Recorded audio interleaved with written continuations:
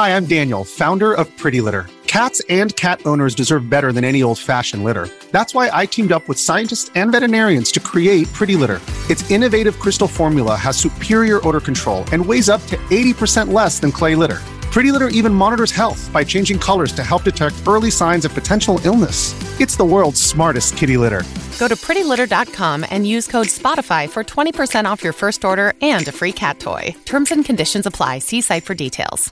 The Hargan women seemed to have it all. We were blessed. My mom was amazing. But detectives would soon discover inside the house there were the bodies of two women. A story of betrayal you would struggle to believe if it wasn't true. I am just praying to God, this is a sick joke. From 48 Hours, this is Blood is Thicker, the Hargan Family Killings. Listen to Blood is Thicker, the Hargan Family Killings, wherever you get your podcasts. You have goals. Reach them fast with IU Online's accelerated degree programs. Our 6- and 8-week courses are taught 100% online and can fit any schedule. Advance your career with a bachelor's in informatics. It only takes 10 minutes to apply. Earn an Indiana University degree that's valued around the world. Get started today at IU Online. With Capella University's FlexPath format, you can set your own deadlines, learn at your pace, and access most coursework from anywhere at any time. Imagine your future differently at capella.edu. Hello, and welcome to Instant Genius, a bite-sized masterclass in podcast form. I'm Jason Goodger, commissioning editor at BBC Science Focus magazine. In a recent documentary, the Australian actor Chris Hemsworth discovered he is at a higher risk of developing Alzheimer's after taking a series of genetic tests that predict the risk of future disease. It turns out he carries 2 copies of a gene that predisposes carriers to developing the disease. The news came as something as a shock to him, and has led to him taking a break from acting to concentrate on his health and future. But how accurate are genetic tests? Should we all be having them? And what can we do if we're genetically predisposed to certain illness and disease? In this episode, I speak to Sir Peter Donnelly, Professor of Statistical Science at Oxford University and the founder and CEO of Genomics plc. He tells me exactly what genetic screening can tell us about our health and what we can do to stay healthy, regardless of our genes.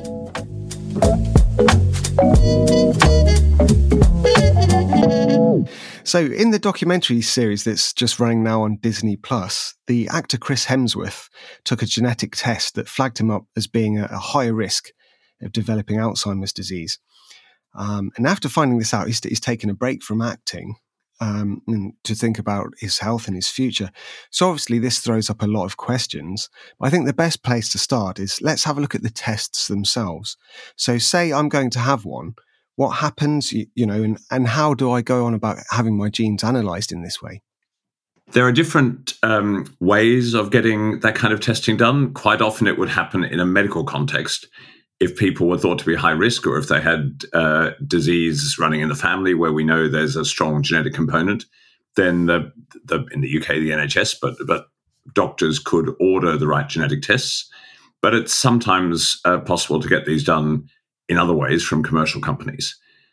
Usually they would involve taking a sample, a biological sample from the individual, typically either a blood sample, which is a bit more common for medical tests, or a saliva sample. And then that would be sent to a laboratory. The laboratory would take the DNA out of either the blood or the saliva and then analyze it for the pieces of genetic information that the test is trying to find. Yeah, so you mentioned there that sometimes these tests are done on the NHS, sometimes they're done by private companies. I mean, is that the same if you take one on the NHS or if you take it from a private company? Are you having the exact same test? There are different technical ways of measuring the bits of DNA you need. So different companies, some of which may be supplying the test to the NHS and some would be doing it commercially, they may not use exactly the same experimental technique, but they're all trying to measure the same thing. They're trying to measure either specific things or in some cases many things in our DNA, and they will have been shown to be reliable ways of measuring that. So they're measuring the same thing. They sometimes do it in slightly different ways.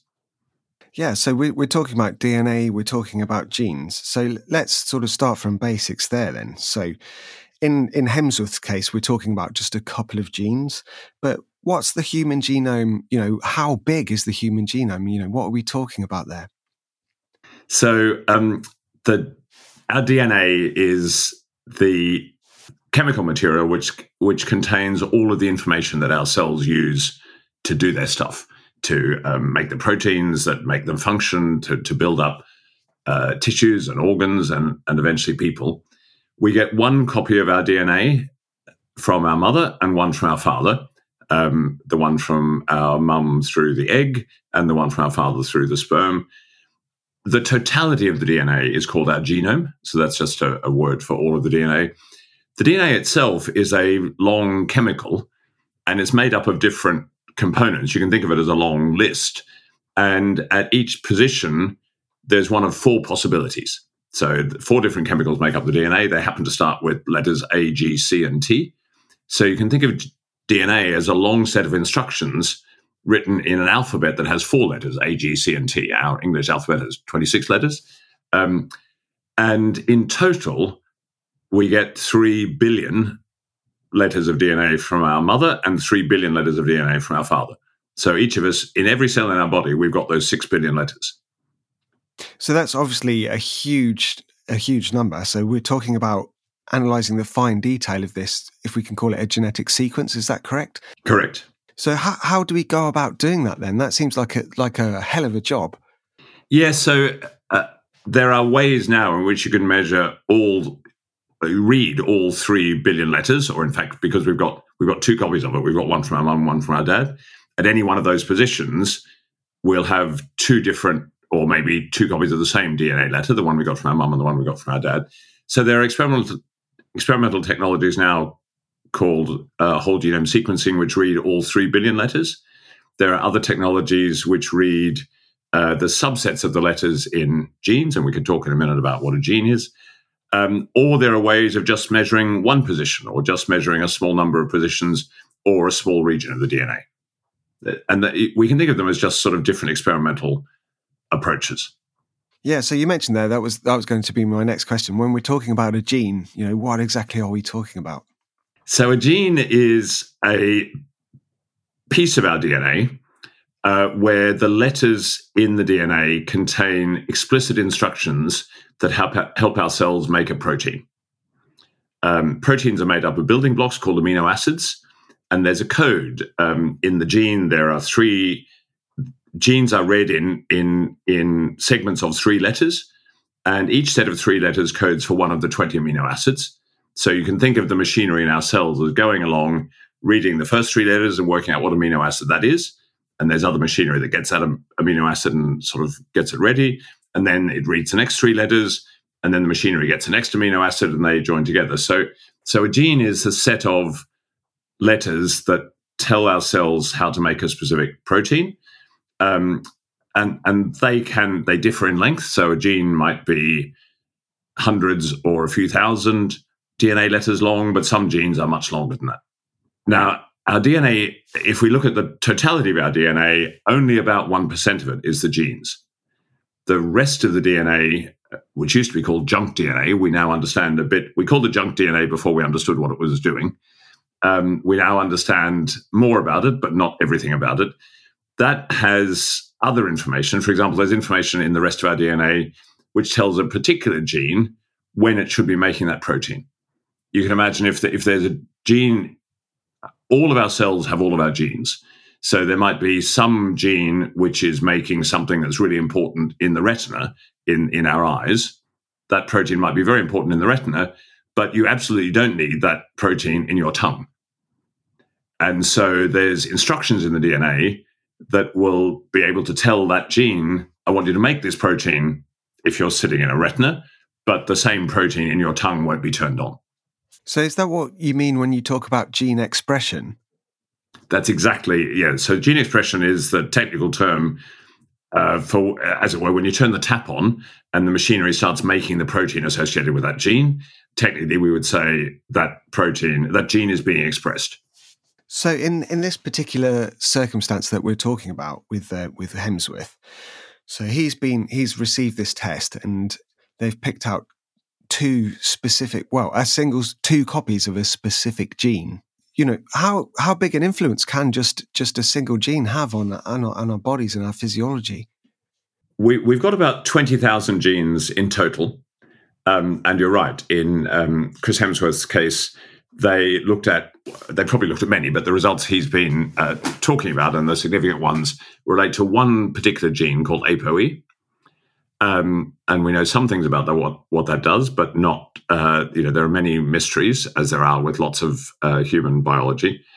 We all have two copies of that gene. We got one copy from our mother and one from our father. The issue is that there can be slight differences between the copies I have and the copy you have, or even between the copy I got from my mother and the copy I got from my father. Lots of these differences don't make any difference at all to us, but some of them can have consequences. Sometimes those consequences can be really severe. So there are conditions, cystic fibrosis is an example, where if you inherit a mutated copy of a gene, so a version of a gene that doesn't work the way it's meant to, you can end up getting really sick.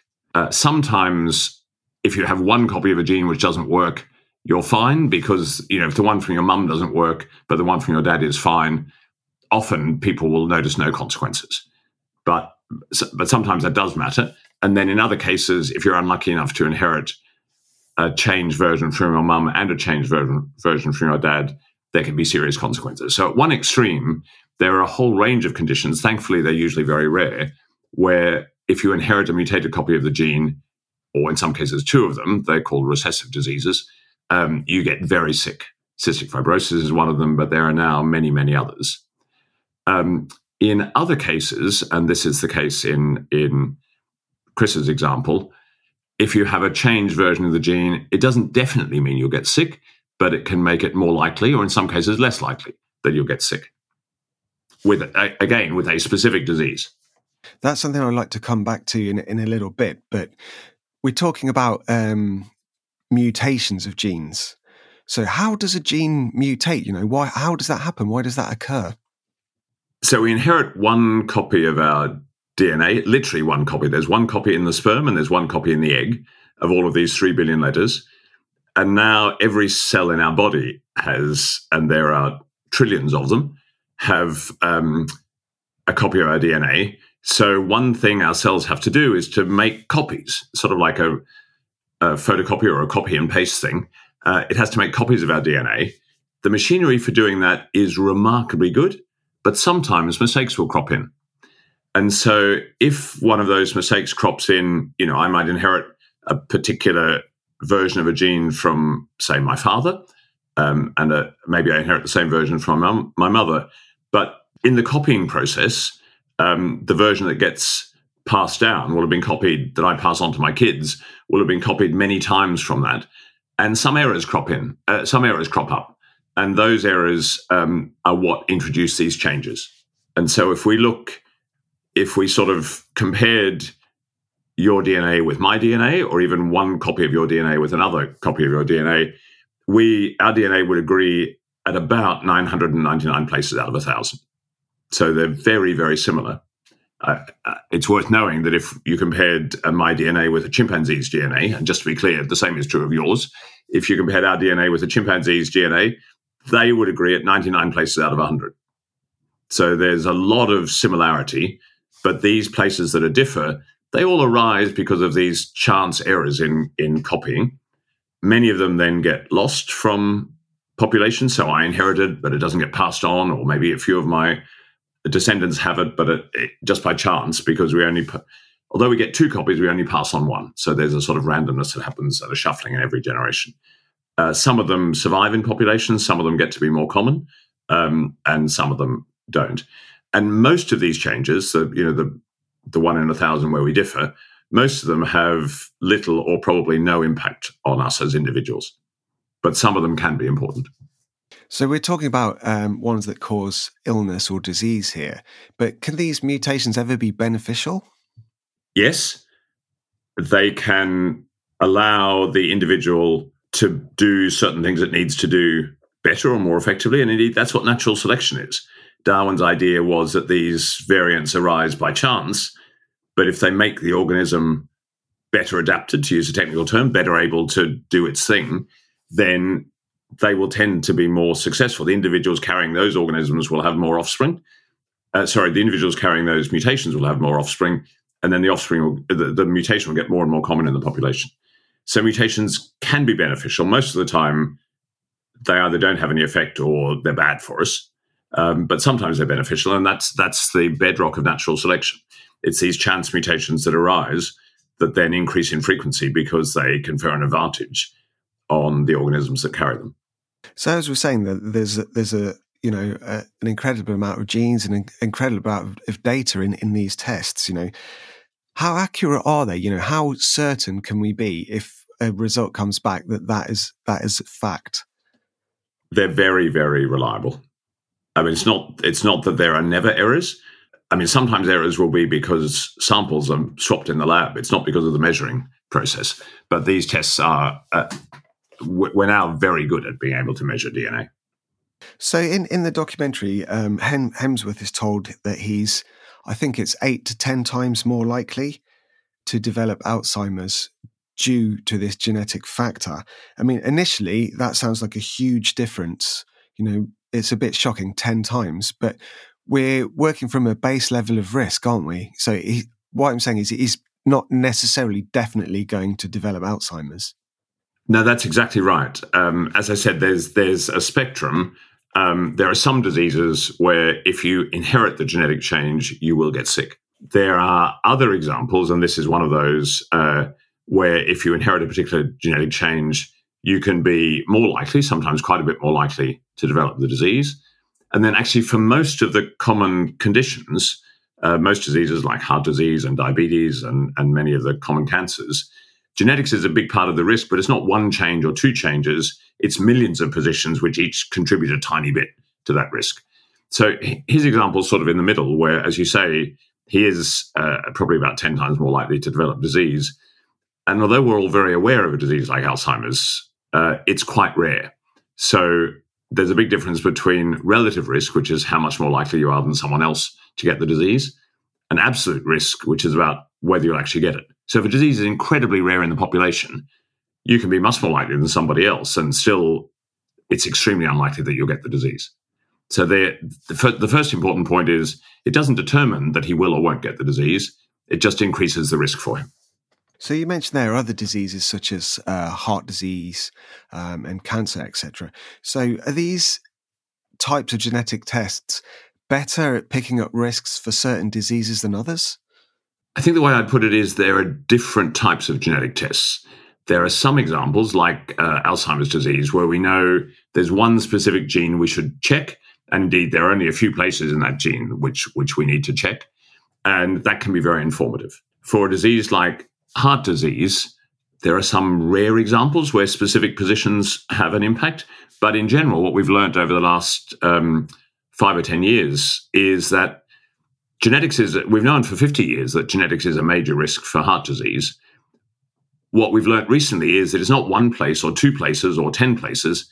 There are 1 million places in your DNA, and every one of those contributes a tiny bit to your heart disease risk.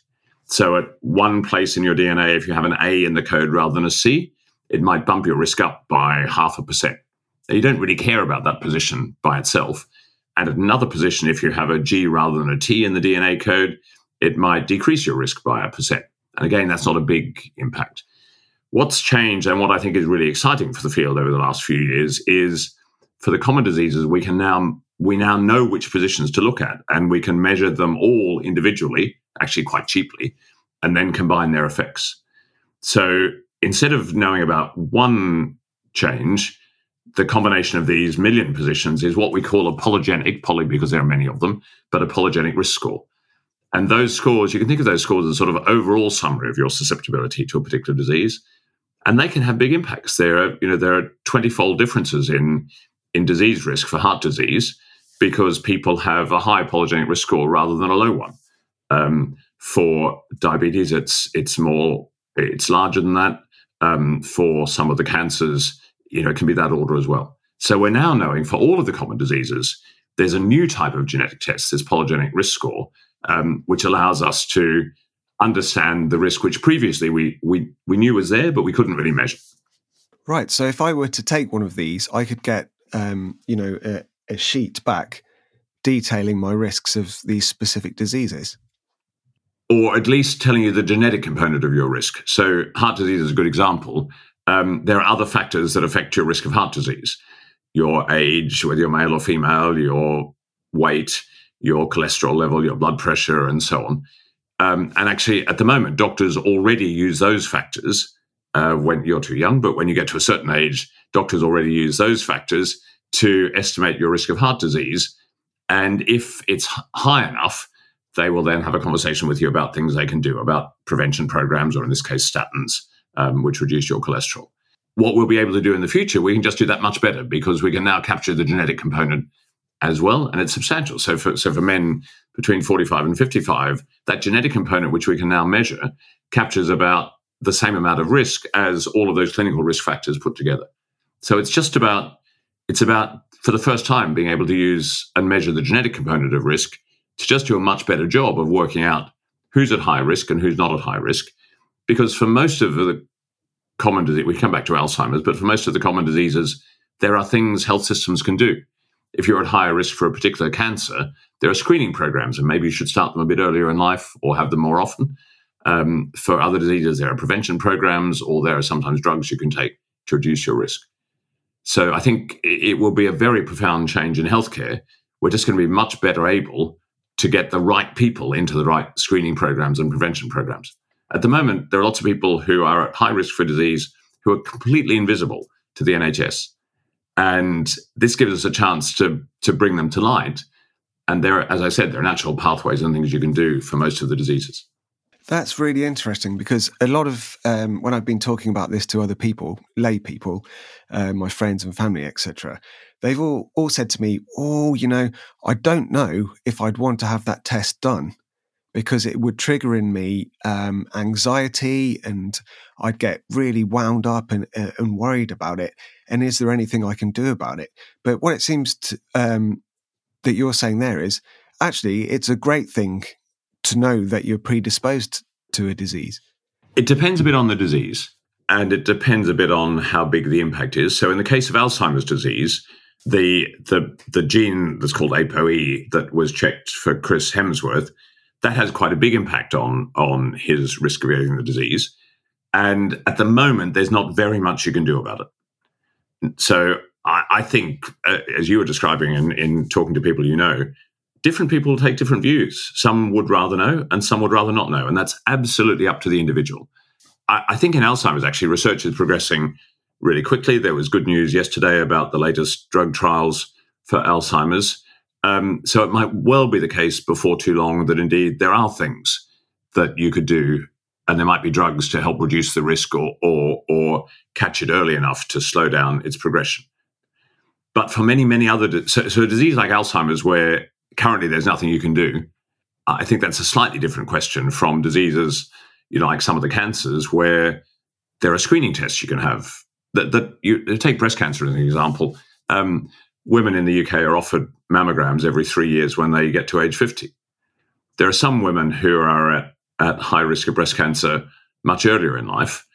It doesn't happen currently because we don't know who they are, but we could find out who they are and offer them mammograms earlier.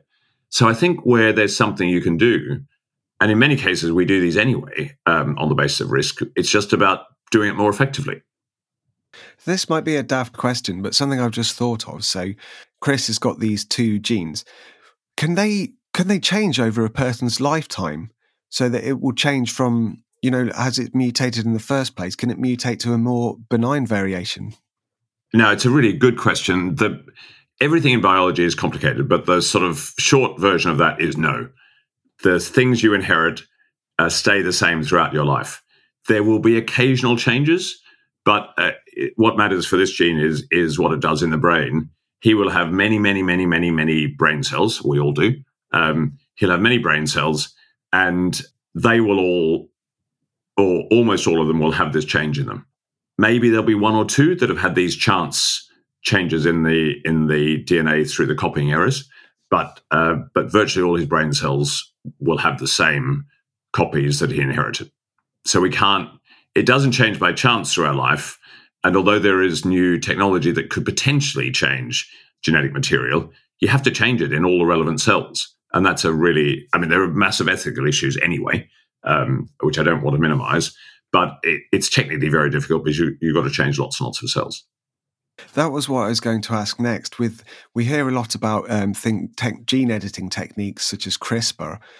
And is that, how close are we to being able to correct, if that's the right word, or at least modify a person's genes if they have this genetic predisposition to Alzheimer's, let's say?